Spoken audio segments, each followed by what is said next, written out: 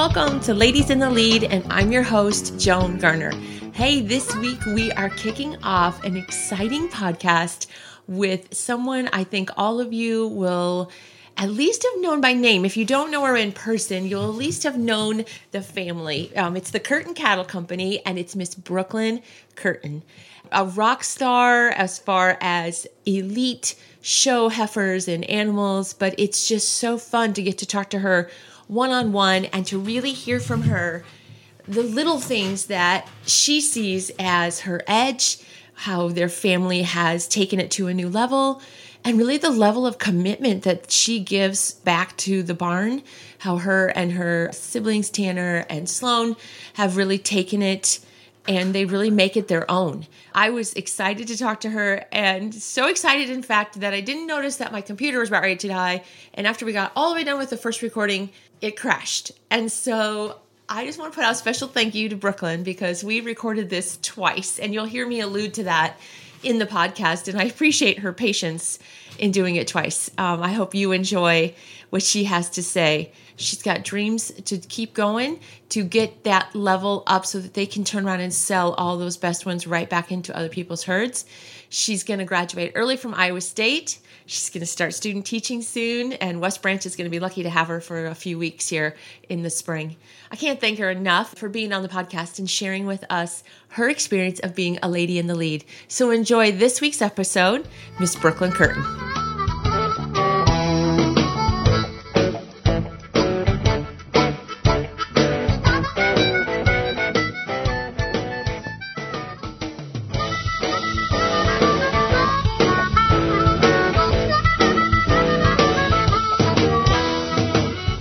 Welcome, everybody, to Ladies in the Lead. This is Joan Garner, and I'm with Brooklyn Curtin today. We're in Oxford. Take two. Okay, I'm just going to be honest with everybody. Sometimes my computer... Media doesn't always work. It's okay. It didn't die, and I just want to just summarize the last episode that we recorded. It was fantastic, very authentic, and had great insight into it. And I feel terrible that we have to do that. We're getting... Not that we're doing this again, because I get to talk to you for another few minutes. Yeah. But that I screwed it up. And I'm so sorry. I'm so sorry. So, for those of you who don't know, Brooklyn is a senior at Iowa State University, majoring in Ag education. Ag education. Is ag education in the education department or agriculture? So, it's in the agriculture department. We're technically ag communications with a teacher certificate. Okay. So basically, we could have went the communications option or the teacher option, and I went with the teacher option. So you know how to make good bulletin boards and do slide projectors and how to save audio files on Macs, right? Yeah. Which we didn't do. Oh, gosh. Okay, well, good for you. And you're going to be student teaching at? West Branch High School from January to May.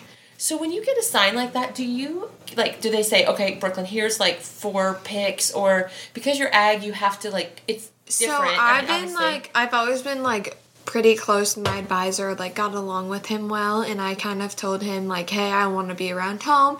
I gave him a list of schools. He said this one isn't going to work, so why don't you try this one? And we kind of just worked together to figure it out so I could be locally as well as somewhere I enjoyed, and I wanted to go somewhere that was maybe not 100% plant-based, but it was a livestock mix as well in the FFA chapter. Yeah, because some FFA chapters are more just...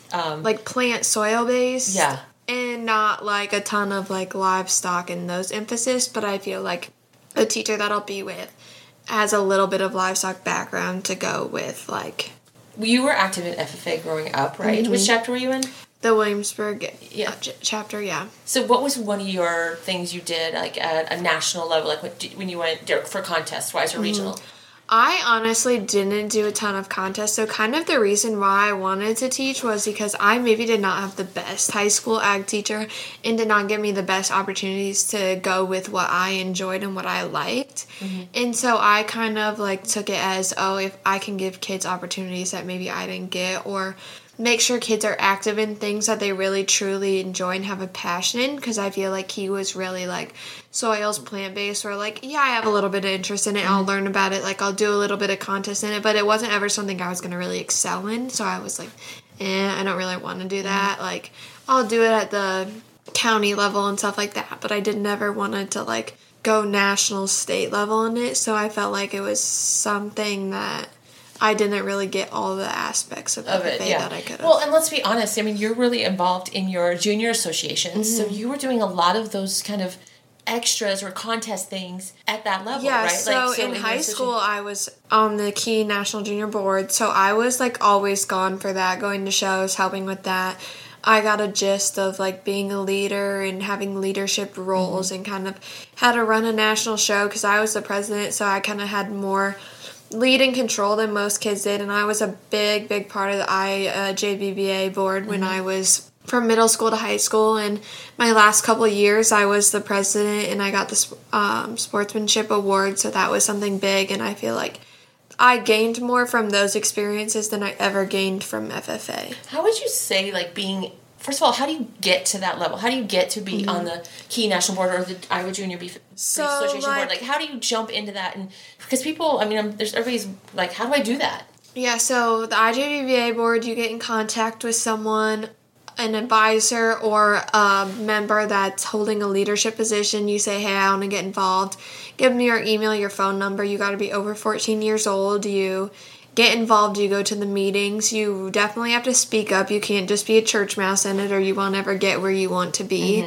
And then the National Junior Board, those kids were always my mentors when I started showing at the national level, and so I kind of always looked up to them. And then Crystal Dunklow really pushed me to join the keyboard. She was like, it's a good one to be involved with. It's very kid-oriented. Like, I think you'd be good at it. And she was like, just try to apply and see how you like it and go from there. And they try hard on those national boards to, like, you get voted in, right? Like, it's an election, basically, right? But they really try to make it inclusive, so not everybody just from Iowa is on the board or everybody. It's really a nationwide view, right? Like, only so many kids from each state or region can get on at the same time, and we went through an election base, or we went to a couple meetings when we were at junior nationals that year, and we kind of had to voice our opinion and our look on the industry, and kind of kids just picked us for who we are and what they wanted on the board. I'm going to ask you a question about the key industry, because a lot of people will say anybody can be a key, because the percentage we know has really dropped for allowing that. How do you see that as a benefit? Being a person who's been on the keyboard. So it's a benefit, I would say, because you can show your animal multiple times when you go to a show. Like, typically, if you're a maintainer, you're a low key. Yeah. And so you can show your calf twice. Or if you're, like, you always end up, you can more than likely, within the main key industry, be a low key in some way. So it's kind of nice for kids who can get the extra show experience that they might not get later on. They can take their calf and show multiple times instead of taking multiple calves and expanding the work. They can show that one calf multiple times. I also feel like it was slowing down for a while, and I feel like it kind of helped pick up numbers and bring back some interest. Some, like, more the purebred breeders will be hard on it and say, like, hey, anything can be a key. Like, what's it matter? Like, why would you want to show keys? Yeah. You could be... It's like a crossbred. Basically Angus and show as a key, like... Almost, so, but not quite. Yeah, Charlotte, yeah. Yeah, and so it's just, like, some people hate on it, but it's a good opportunity for kids who maybe can't, like, get involved in the big breeds and need a breed that's more, like, diversity and has lots of different aspects. Yeah, that's cool. I think, the key division at the state fair level look at the steer division. Yeah, it's really tough. Yeah.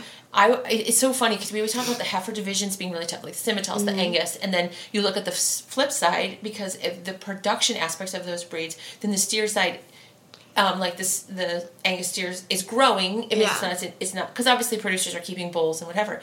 I think on the key side, the steer thing is where it's at. Yeah, it's crazy how much, like, they're more club calf oriented, and I feel like when I started showing, that was a big aspect. Like, you go to shows, mains and keys were winning every show. Yeah. Now, you go to shows, Angus and Simmental are winning every show.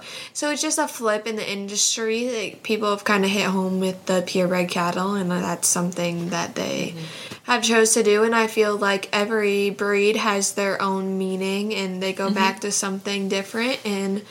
Keys is just kind of seem to be like steer. It's a good steer raising base, and that's yeah, what it's the nice to have that families niche, chose. you know. Okay, have you seen the 1980s, 90s keys? Yeah, the full bloods, yeah. Okay, those just warm my little heart because you could limbo underneath of them, you know. Yeah. That's when I was showing. And I remember the State Fair champion that year, 1980s. Okay, I know. Roll your eyes. You were like, what decade was that? Okay. But white with the black tips, you know, and it was all about height and all about the tallest one and the hardest bodied one. no hair. I mean, we were just starting to get into hair, that kind of thing. And I think, oh my gosh, shouldn't we have a throwback sometime where you show a styled calf just like your parents showed? Yeah. Wouldn't that be funny? You guys would be like mortified. You'd have red and white Simmental steers and heifers. We'd have keys that were actual white. We'd have big, thick neck Charolais. Yeah, it'd be different, that's for sure. Just add that into, next time you go on the keyboard, you just say, okay, I talked with Joan, she's got this little suggestion, see how that goes, right? They'll be like, oh, no, thank you. I know. So you're one of three in the Curtin Cattle Company here, children anyways. Yeah. Started by your mom and dad, and tell us how you guys got started with cows. So it was kind of, Dad was involved in the livestock industry growing up, and they grew up in the Decorah, Waukon area, and then he moved down to Cedar Rapids, and he just, like, slowly started getting more cows after that and started building the herd. And we had them when us kids were younger, but we probably weren't as involved as we are now. And then slowly, by the time I was 8, we got a couple show heifers, and I started showing, and it expanded from there. Yeah. I was saying earlier, I said you just had your production sale. It was the first time you had it online. Normally you did private treaty, right? How was that different for you this year? Like, did you like it? Is it just...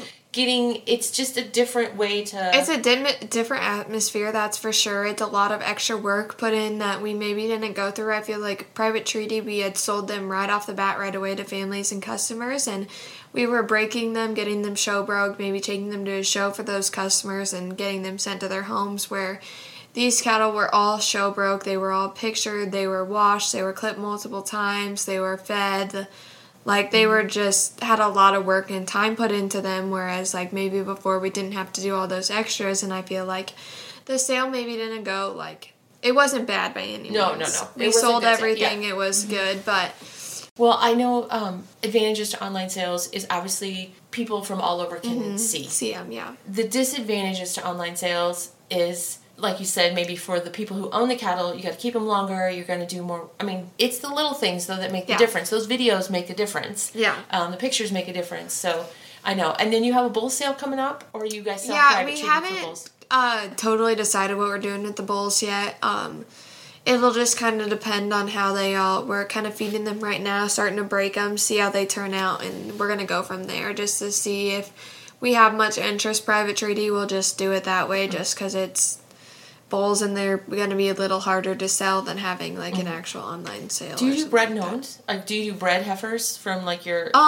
We haven't really sold bred heifers a ton. We've sold bred heifers through Ty Webster some. He has lots of bred heifer sales, so we'll take them down to him and let him sell them, but we honestly don't sell them. Like, we've gotten rid of a lot of our club cows, but other than that, like, we've kept a lot of old show heifers, stuff like that around. Literally, the only time they go is if they're not milking or they're not producing. We always laugh in the industry, you know, like, everybody gets a show heifer, and then they keep her for a cow, and you're like, and she's hard to breed, or she's not a good mama because she's too tame, or she has a bag the size of your fist, and you're like, and it's nice to hear that you do keep them, and you do have them as cows, and they are producing. And do you have a few favorites that you flush every year? Yeah. Mom doesn't love flushing because she gets all the bills, but there's probably 8 of them that we flush every year. They're from when they calve till as far as we can go into their breeding. We flush and we flush and we flush, especially on a few of our Angus cows. They were like big heavy hitters last year. We flush and we flush and we flush. Like, we sold a bunch of flush mates out of our Hadley donor this fall. We had 3 on our sale. There's 1 on Willie's sale. We sold 1 privately. We're going to keep 1 as bred and owned. So there was a lot of them that just kind of, there's 2 bulls that are really good that we're going to break and see how they turn out. And it was just a flush it turned out really good, but we try to let them have a calf before we flush them. We try not to virgin flush a ton, but there are some of those show heifers where we just know, like, hey, these ones are going to be good moms. Like, we're going to flush them now. Good. It's fun to see. When I was looking at your online sale pictures, it's like the flush mates. You had to actually look at the background to make sure they weren't the same picture. Like, yeah. Like, boom. And Burns' Angus were similar to that. I was like, oh my gosh, they're so similar, printed. Yeah, like, it was fun to see them. Like, I was like, I think they put the same picture on here. I mean, you obviously didn't put the same picture on there, but yeah, I was like that. So that's good. Tell me a little bit about being the oldest in this family. What is it like being the oldest and how that affected your show career going through?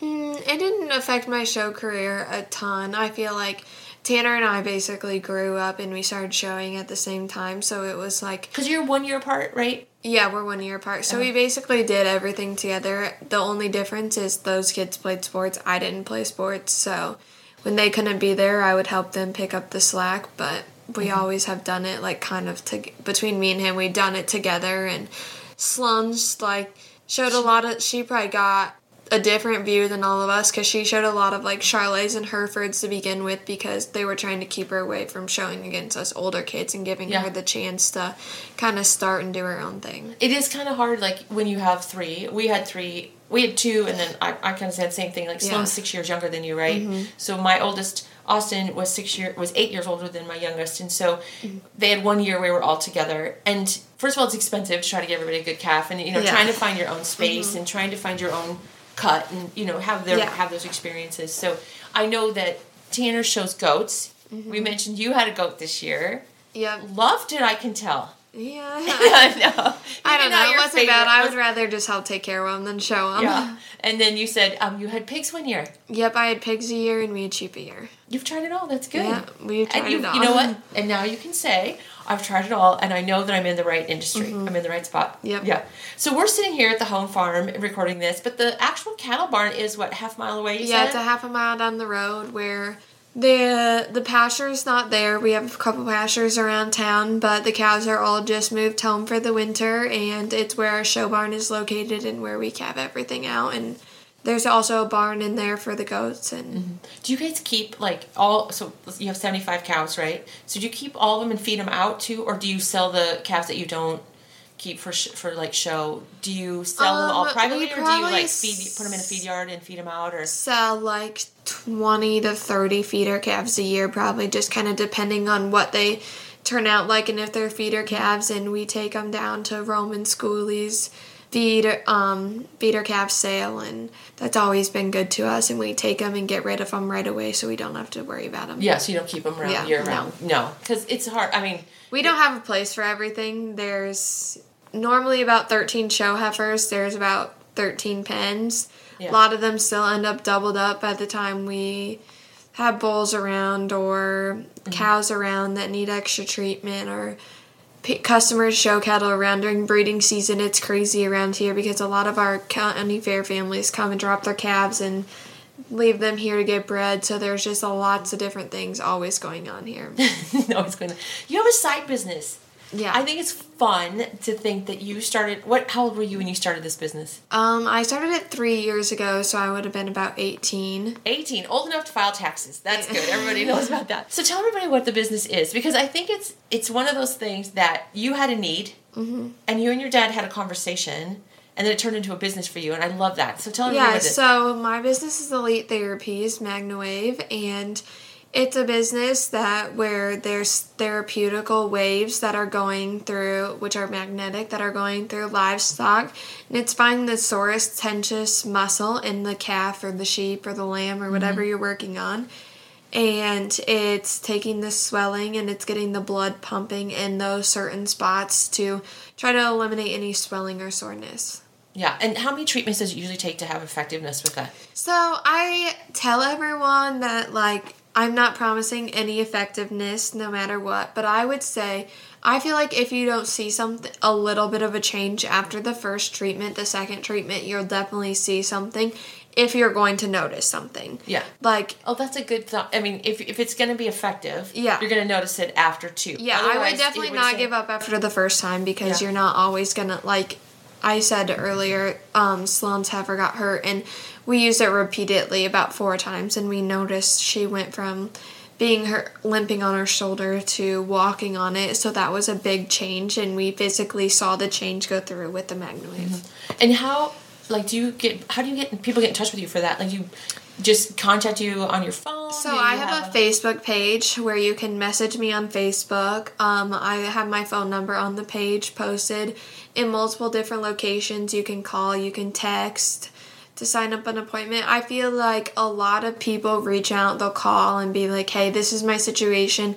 How should I handle it? What should I do? And we go from there. A lot of people message, like, after a show, I try to post the champions or the people who were successful just to promote their livestock as they're promoting my business. And I'll get a lot of people and say, hey, I seen so-and-so did good. I think this is something I'm interested in. Like, here's what I got going on. What can I do? Can you help me? And then I'll be like, hey, here's my phone number. Why don't you call or text me? Mm-hmm. It's easier to get And it's effective on all the species, right? It's not, or is it most effective on cattle? No, it's effective on all species. It's first started in the horse industry. Yeah. And then it kind of gained from there. I think chiropractic is huge. I kind of like TikTok. I don't know if you watch TikTok or not.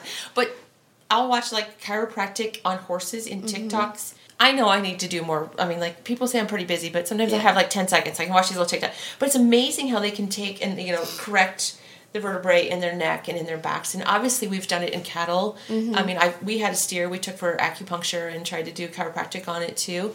Is that something in conjunction with chiropractic, or is it something that's totally separate? So it's something that you can make in conjunction or you can make separate. It kind of just depends on how you look at it. So, like, we get our cattle adjusted all the time to make sure they're in prime showing condition. And so when we go to that lady, she always says it'll hold better if you MagnaWave. And that's kind of where we learned about MagnaWave, was from her.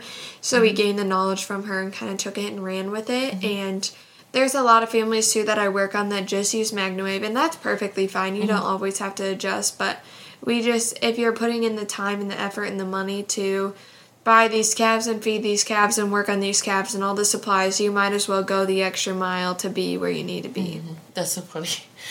You ever had a massage? No. Okay. Well, I think the same thing. Like, when you have a massage, your muscles feel a lot better, kind of thing. I guess, it's the same thing for cattle and stuff, or animals. It's cool. I think it's just a great extension of the care and that 1%. We talk a lot about in the industry of a lot of people do 80%. More do 90%.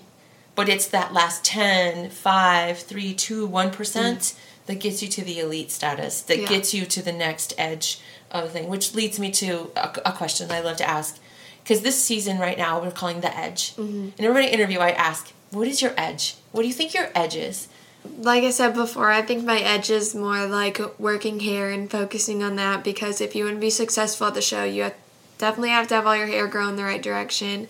Make sure your hair is growing, have your hide stimulated and hydrated, and like, people part their tail heads all the time, and it's something that we grew up not doing. I always make sure the part's down to the tail head, and that's something I probably get on my siblings more than I should, because I'm like, do it the right way or it's going to be stuck that way and I'm going to be frustrated. Yeah.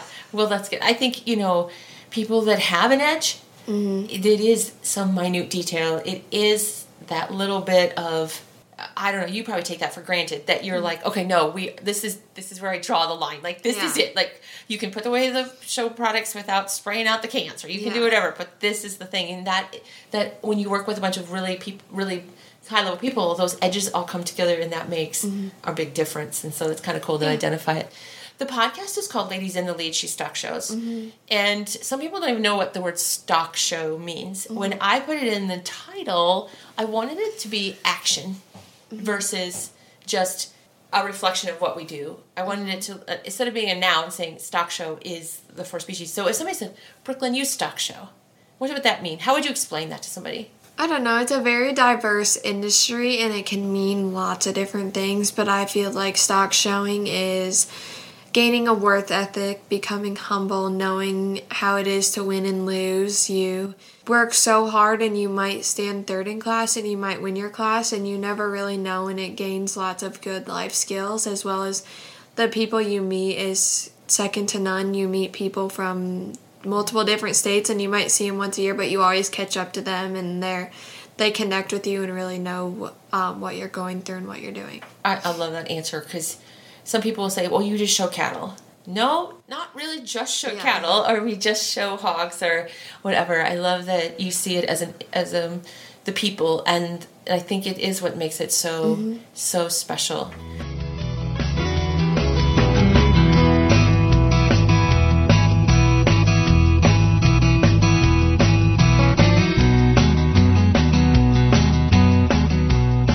Just wanted to take a quick minute to interrupt the podcast to talk about a really special sale that's coming up.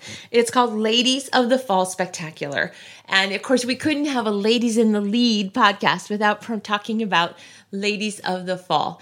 And this is a Angus production sale put on, based with the Schroeder family out of Clarence. Doug and Drew put this on, and they partnered now with Sugar Creek Farms for a couple years, Verthman Angus, LaFrenz Cattle, and of course our very own Erica Chapman, our very own Lady in the Lead, and Bubba Chapman.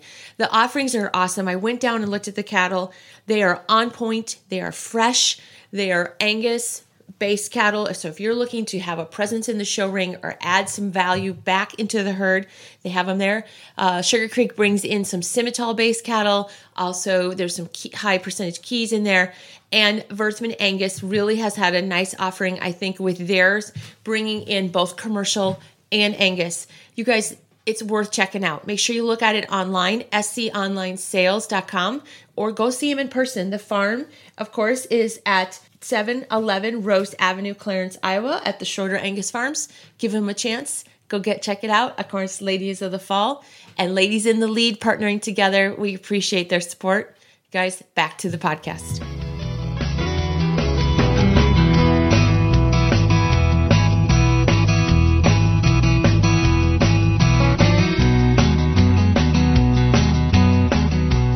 Tell me about how you were mentored growing up.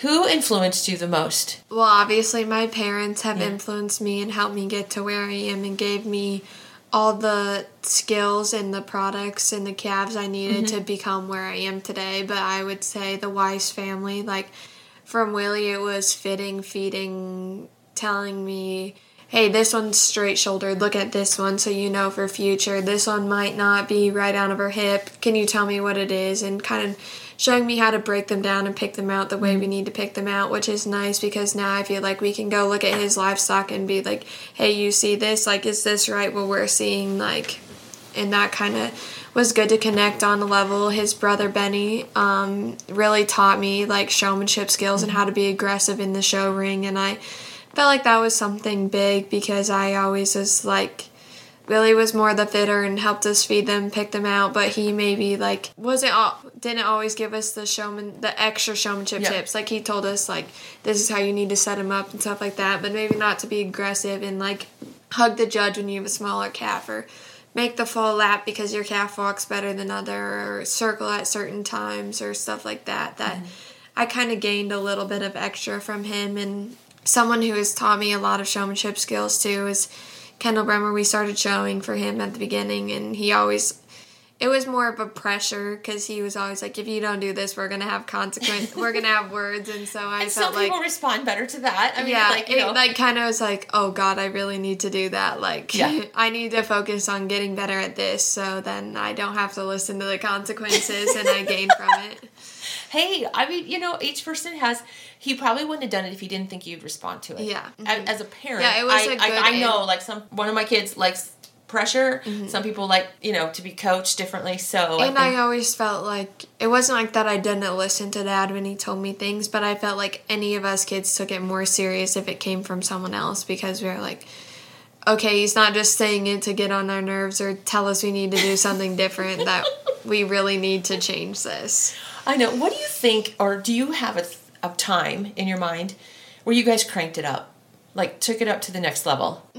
Yeah, I would feel like after my first year, I kind of showed just okay calves, and then Tanner's first year State Fair, which would have been about 4 years into showing, we cracked the top 5 at State Fair in the breeding heifer show, and we had a reserve market heifer at the State Fair, and that I think we all kind of came to realization that it was time to like take the extra mile and take the extra steps because we were getting closer to the top and we were figuring things out and people knew who we were and it was time to like really like be serious about it if we wanted to do it. Mm-hmm. So the first year when Tanner hits the top 5, do you feel like there was a little luck in there that you got the right heifer, you got the right time, or was there things that you did that summer that stepped you into that? Like you said, okay, like we did take it more serious, or Tanner gave up baseball, or you know, those kind of things. It was like, I don't know, it was so long ago that summer's so hard to remember, but it's that moment you're like, oh yeah. I feel like, I don't know, anytime you go into a show and you do good, I feel like it's luck.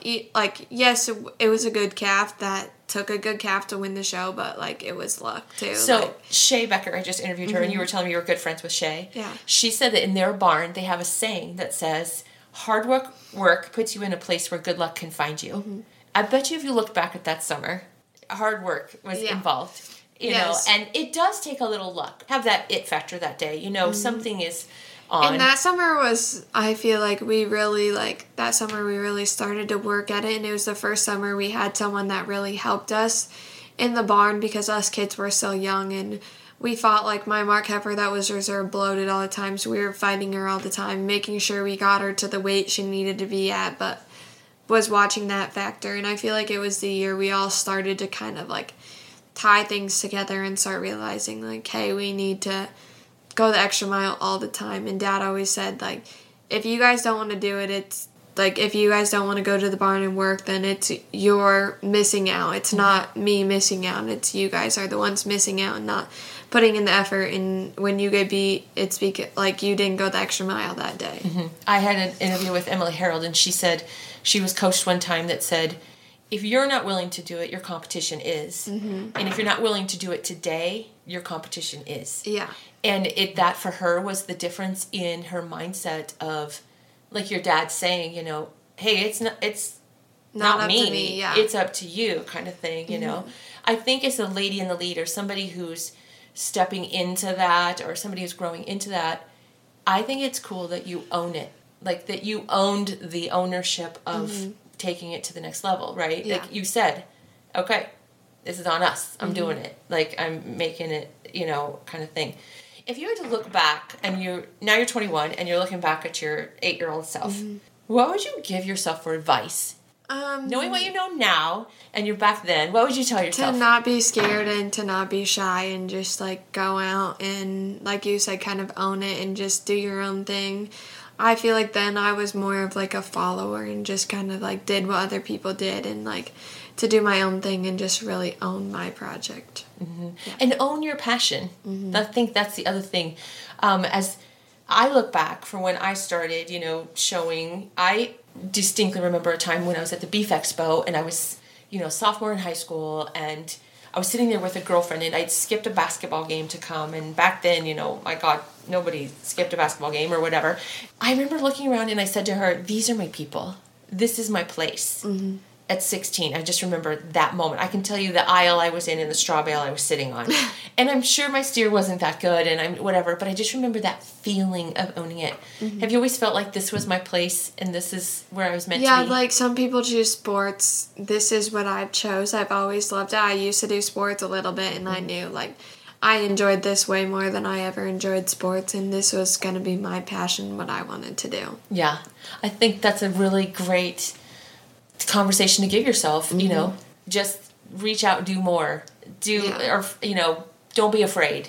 That's kind of thing. It's hard though when you're 8, 9, and 10 and you're still like, you're first of all just trying to figure out if your calf is still, you know, broke enough or whatever to do that. But that's a really good tip. Project out for me 10 years from now. You're going to have 25, 30 cows of your own? Where are you going to be? What do you think it looks like in 10 years? Now you're 31. Yeah. Okay. Made it through your 20s. Had a great time. Let's just say that. Okay. And now we're looking and we're saying, like, I hope to have cows of my own and stuff, and I feel like that time it'll be really production-based around here because someone will be done showing, we'll all be done showing, we can raise everything, sell them, and I feel like that'll be a good time because none of us kids will be showing, so it'll probably be, like, the prime time of, like, selling because they're not like, oh, we're going to compete against you in the show ring. I'm not buying a calf from you, so I feel like that'll be a really big change and some will emphasize more on raising cattle to sell. And do you think you'll always stay in Iowa? Yeah, I don't plan on leaving Iowa. That's good. I mean, we talk about that a lot of time, retaining good people in the state. Mm-hmm. We raise them, we educate them, we take it, and then keeping them here and keeping the opportunity here. Is the opportunity here to support, like here at the farm, to support you and Tanner, and if Sloan wants to come back, and all of you on the cows, or you can still come and go like full time? We'll have our own thing, jobs and things. Yeah. I'd say if anyone, Tanner would stay around more full time, but I feel like we'll all do our own thing and still come back and do it as a family together. That's awesome. I love that. That's a great idea. Tell me how it's been seeing Sloan show 6 years later and watching her come through. I always think it's different with brothers and sisters. And you and Tanner are really close, and you're close in age, so you're at each other. But Sloan is 6 years younger. So is it hard? Is it easier? Is it fun? I feel like it was more natural for her, and she just gained things because she watched us all the time, and she grew up watching a show, and her and Mom always came and watched us, and so she was always watching. But I feel like at times it can be hard too, because Tanner and I are probably harder on her than we should be, because we're you need to do this and you need to be at this level, and sometimes we don't realize that maybe she hasn't had as much experience as us. Oh, I know. Well, I say the youngest always has that balance between, they have grown up with it. They've seen it since they were 2, 3. I used to take James to all the kids' high school events, and he kind of learned at their end game where to start. Mm-hmm. So he gets a bonus. He gets to start where it took us 9 years to get there. Sloan gets to start and fall. I mean, not that she's not doing the work, but you know what I mean, kind of thing, and gets to be a part of that, which makes it, and it's fun for you once you age out to come back and still have that connection. Yeah, and there's still someone going to be showing for a while, because me and Tanner are going to age out about the same time, so it'll be fun to still have someone showing for 6 more years. So I know you're headed to KC next week, Kansas City. You have a Simmental and High Main. Mm-hmm. Okay, you're showing. And I'm showing neither of them. Sloan and Tanner are showing. Okay. Sloan will show the Simi, and Tanner will show the High Main. And then what are you taking to Louisville? Oh, that's to be determined. Okay. There's still 7 heifers in the barn, but I'll probably show since it'll be one of my last junior shows. So you've been to Denver? Going there? We have been to Denver. I showed in Denver a few years back. I've shown Denver a couple times, actually, but we'll more than likely go to Oklahoma City. Go to Okie City instead? Yeah. Oh, yeah. That's a great... It's a more heifer-based, and it's a bigger heifer show than anything, so that's kind of where we have decided to go. Oh, fun. Favorite show you've ever shown at? Louisville. Yes. Just because I like the atmosphere, and it's laid back, and it's always been a fun show that we don't miss since we've started going. And what year was your first year you went? Oh, gosh. I don't know. Probably 2016. I would say that's the year we really started hitting all the national shows. Yeah. So you're telling me you go for the relaxed atmosphere, but you don't go for the shopping? Because we all go for the shopping. We went one year, and I swear my brother went, and we took my nephew's steer, and my best friend came along too, and we went shopping. And that shopping is a long day of shopping, right? Oh my God, she pooped out and left me in the middle of the shopping. I made it all 7 hours of shopping up and down that thing, By the time you go so many years, the same things are always there. So okay, I need to go here. I maybe don't need to go here. Yeah, it's kind of like State Fair. When you go every year to State Fair, people are like, how do you see it all? And because some of the same things are always there, you can just, I don't need to see that again. Pick and choose. Good. The thing I loved about Louisville was walking down the ramp into the arena. Mm-hmm. You love the relaxed atmosphere. I love going out in the trailers in the parking lot and seeing how everybody builds their pins. Yeah, it's nice because you can just kind of walk around and communicate with everyone and see everyone, but sometimes it's a maze to find people in that. I know. Do you make a big stall out there and do you even let the heifers loose or no? Yeah, we build pens for the calves, and we try to... We'll call with different families, and we'll all kind of set up in between the trailers and set up a blowing area and pens to wash at and stuff like that. I know. That's cool. That's one of my favorite parts is the in-between parts at the shows. Everybody rinses and blows in the morning, and then you have that time to just chill. Yeah. And really just have fun with each other. I guess the best memories are made, to me, the best memories are made there. Mm-hmm. Yeah. Do you feel like, I asked you this earlier, and we ask you again, that you're kind of famous or well-known? Just, do people look at you and go, oh, there's Brooklyn Curtin? Or they look at the list and they go, oh, Curtins are in my class, or like that? I wouldn't say I'm famous by any means. I would say people know who our family is, yes, but I wouldn't say we're famous by any means. I feel like certain people are like, oh yeah, like we know the Curtins, but then other people are just like, I've maybe heard of them, but I don't know them. Yeah. What would you say is the best thing about your family for people to get to know? That we all just, like, we all kind of do it together, and not all of us kids are like, one kid will have the best calf, but then we all know that one's the best, so we all work hard on that one, and we all go to the ring when that one goes to the ring, and we kind of do it together. Celebrate all together. Yeah. Yeah. Do you guys buy calves as a group and then kind of assess who gets who? You were saying earlier you always got the wild one because you were the oldest. But yeah, I don't know. Like, I just always, like, Tanner's maybe not as patient as I am, so I just have gotten the wild ones. But I feel like we always bought calves, like, with Willie or through Willie, and him and Dad kind of came down to it and made the decision of who. Because I have a feeling that when you guys bought calves, it came down to a decision, too, of, like, okay, this is, I mean, because it can come to this point. Tanner's tall. You're not going to put a short heifer with him, or you're going to match you guys the way you look, or, you know, just what breed you want to be in. If you have representation, you're in the keyboard, obviously you're probably going to have a key heifer to, you know, support that or whatever's going on. It's kind of fun. I always had the rule that you couldn't name anything until we had it purchased. Because my daughter would go into there and be like, oh, there's Cupcake and little Cuchie Poochie, you know, and you'd be like, oh, gosh, you know. Yeah. Do you have a rule like that on buying heifers? I don't know. We don't always come up with names. I'd say Sloan names them more than anyone, but I feel like there's some heifers we all go and see and we get more connected to than we probably should before we know we can even afford or buy her. Yeah. Your favorite animal, you said, was one that you showed your senior year. Mm-hmm. Her name was? Sally. Sally. Yeah. Everybody needs a Sally. Yeah, she was just, like, laid back and low-key and just, like, one I could really bond with, and I didn't always have those types of heifers. I know. Well, not everyone. I usually got along with everything in the barn, except for 1 year we had this steer that was more like a county fair steer, and so, oh my gosh, the thing hated me. I mean, it was like 1,500 pounds too by the time we got to this thing to fair.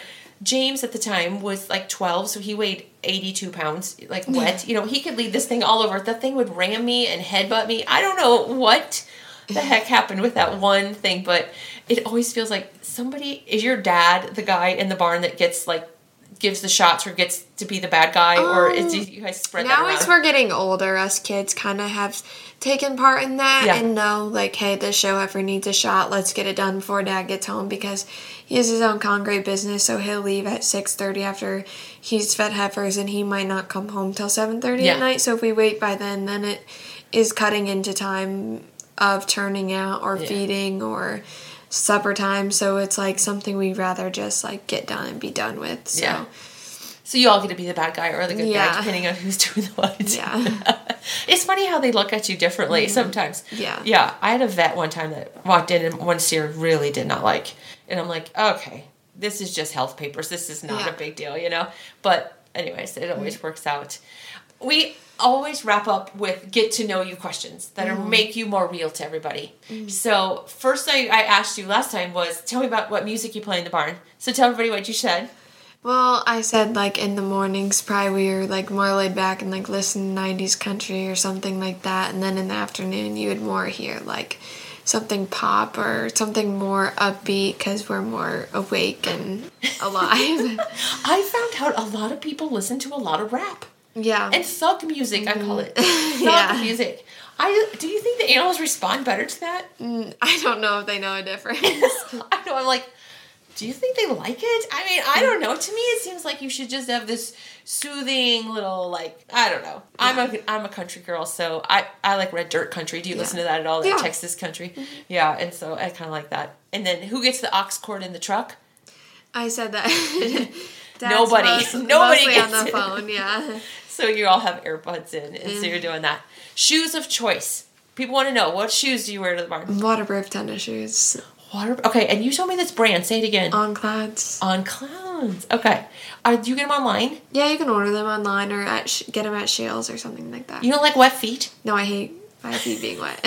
You don't mind your toes being stepped on, but you hate wet feet. Yeah. No, I mean, at least you have some protection, right? Yeah. We grew up, we wore boots. Mm-hmm. I'm a big toe person. Like, broken toes. Not going to happen. I cannot stand it. Yeah. Because you always get stepped on. Mm-hmm. I always tell kids, you're going to get pooped on, stepped on, licked. Your hair's going to get bit at one point. You're going to get kicked, but you're going to have the best time of your life, doing it all.